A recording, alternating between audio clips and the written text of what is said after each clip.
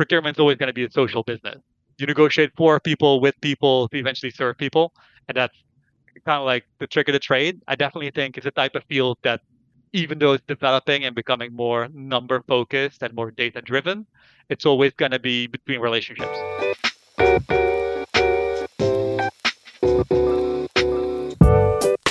In our third conversation with Michiel, he describes why SaaS is one of the most difficult areas for procurement today. Think margins often being made up, hefty implementation costs, etc.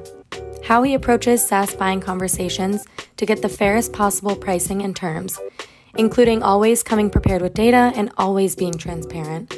And finally, what he thinks the future of SaaS procurement looks like. Quote, procurement is always going to be a social business. Let's dive in.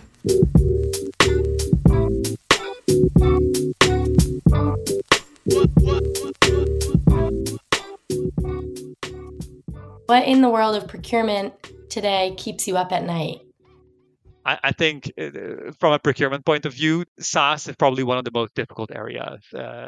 Traditionally, it used to be marketing, because in marketing, you have the situation where how do I prove that this $1 is going to get me value back? Because it's not as tangible and difficult to measure. And for someone who's originally from a facilities management background, it used to be way easier to compare a service with another service, meaning that I can literally get you square footage or square meter price for cleaning for a specific region with specific instructions, and you'll get a directly comparable quote that you can compare multiple vendors against if you'd like to do that. Even stronger, you can even look at the pay rate for staff, and on top of that, you can calculate their wages as well as materials, and even have a sense of what their margins are. So it's completely different than something like SaaS, where in some way, shape, or form, a large piece of the margin is made up. Like every company that you'll approach will say, "Oh, that's a 45% discount already." And then the real question is, 45% discount on what? and the same thing with implementation costs. Like one thing I've always discussed is, for some reason, it's quite normal to have quite significant implementation costs when it comes to SaaS. Whereas if someone was an individual, not a business, you would never suggest that. If I got a Spotify account and someone would tell me, "Oh, and it costs $25 to set up your Spotify account," I'd be like, "What are you talking about?"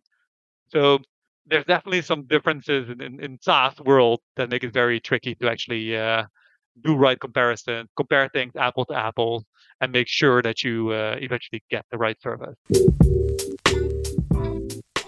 More generally speaking, when you go into those conversations with suppliers and they say things like, "Oh, we already have that 45% discount," like how do you approach those conversations to make sure you're getting the fairest or the best price and the best terms? I think it's multiple things, but I'd say one of the main ones would be always come prepared with data. Like you can't free-wing these conversations anymore. We always make sure that we at least have some level of vendor comparison about either the market or the industry. So we know before we enter the conversation, what's the average cost of a license within this industry. The moment we know that, we then know roundabout where we stand and what we need to hit to know that we're competitive. And on top of that, a big piece of it is transparency. Most cases, when we go out to the market, we do have a set budget. Obviously, we try and get the option that the business prefers, go with that party. And we're pretty transparent. Like in most cases, I think there's this preset idea that the moment procurement goes and discuss with a vendor, for some reason we're gonna beat them up with a baseball bat. Whereas in reality, they're very civil conversations, and we just literally discuss, "Hey, this is my budget. I'm trying to work this out. I do genuinely believe you might be the best fit for our business, and we want to make this work." We just set very clear guidelines on, "Hey, I can't go past this mark." And then we try and figure it out and a joint solution. And I'd say 9 out of 10 times, it saves us time. It doesn't create the whole point of having to anchor a price, negotiate, go up and down, revert 15 times before we get to the final pricing. And it starts off a better relationship. So obviously, we don't want even the vendor to feel sour about the negotiation process or the kickoff of the contract, because that will reflect in how we're treated as a client as well. So that's your approach for going out and evaluating vendors. When it's the other way around and people are buying from Bloomreach, are you ever involved in those conversations?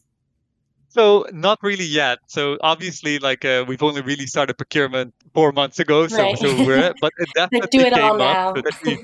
It's actually funny that you mentioned it because we're kind of in a very strange age where it's SaaS companies buying SaaS, whereas before there just wasn't a thing, right? Like, Mm-hmm. so we're in exactly the same industry and with exactly the same business model as the significant chunk of our vendor base, which means that we've had this chat with vendors of ours. It's like, I understand we have exactly the same challenge. And that then starts a different discussion. And it also, in some way, does make it easier to cooperate. I will say that we actually started this discussion quite recently, and the idea that indeed, from a procurement point of view, we would have discussions and workshops with our sales team to actually look at, okay, how should you approach buyers? What information do they want? What information do they not want? What can I already tell you they want to avoid? And vice versa. I would really benefit from getting good insights from our salespeople that could tell me, hey, when we sell, we focus on this and this to try and avoid bringing up this or opening up this door because Mm-hmm. you end up in a vicious circle or something like that. But yeah, it's spot on, and it's genuinely something we discussed. So that's Yeah, we mentioned that. coming full circle. It's very meta. Yeah, exactly. It's very meta, like SaaS buying SaaS to buy more SaaS. Yeah.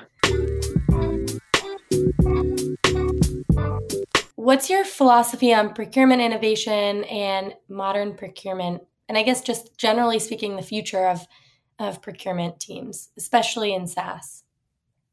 I think it's definitely different in companies that buy majority SaaS because the traditional procurement structure is, hey, I have a ton of junior buyers that are specified and senior buyers that are specified in certain areas. They all have their own specialization. They have been in the industry for X amount of years. That's why they're there. And it's become a lot more if you're building a procurement team, you're actually looking for people that can just take in data very quickly and can understand why the business needs it and then can help evaluate what we need. So we're actually looking for like people that can take in information very quickly and assess. Um, Mhm. so that whole requirement has changed. It's no longer people just sitting, hey, we need two of X. Okay, I'm going to buy two of X. Like it's just not that straightforward anymore. And I think also the demand from the business has increased. The business is expecting someone from procurement to comment on the actual scope. It's no longer that they're, hey, there's a defined scope of what I want to buy, you purchase this. I think now it's turned around and it's way more like, okay, this is the end goal of what we're trying to purchase. Now let's make the scoping. And from a procurement point of view, they're expecting that I also give input in terms of what they should aim for. Can we get this? Do these products actually exist? Is this normal within the market? Or is this one vendor solution? Is there a double vendor solution? And that's good because it makes the procurement on their toes. Um, in terms of innovation, I think probably I think there's a lot of innovation. So recently, it seems like there's a way more development than there used to be. It seems to be that in the past, like, and I'm talking like maybe 8 9 years ago, it was a lot more traditional. A lot of procurement started through engineering teams that then sort of rolled into procurement. A lot of people come from the office and facility side and rolled into procurement, Mhm. and it seems to have really developed and have become a formal field. A lot of the solutions and software we see now has a way more customer oriented focus. So increasing the actual employee experience to use tools. So and not just the outside customer. And on top of that, I'd say vendor management is probably being picked up to a new level. So long term, this is the idea, but how can we optimally use all the data we get in to then manage our procurement life cycle and our supplier contract life cycle? So it's no longer going to be, hey, Michiel has X opinion about a vendor, and this is why we think we should go with this vendor, but pulling in real time financial reports that are publicly available or subscription fees based, pulling them into your vendor base while at the same time looking at IT standards and that giving a rating and then basically giving risk ratings to vendors, things like that, and more proactively look at your vendor base. I definitely think that's going to be big, and we already see this slowly developing into that area. Mhm.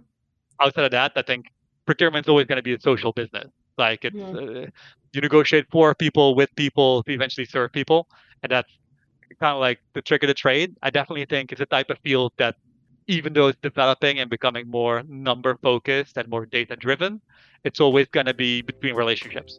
It's eventually relationship management.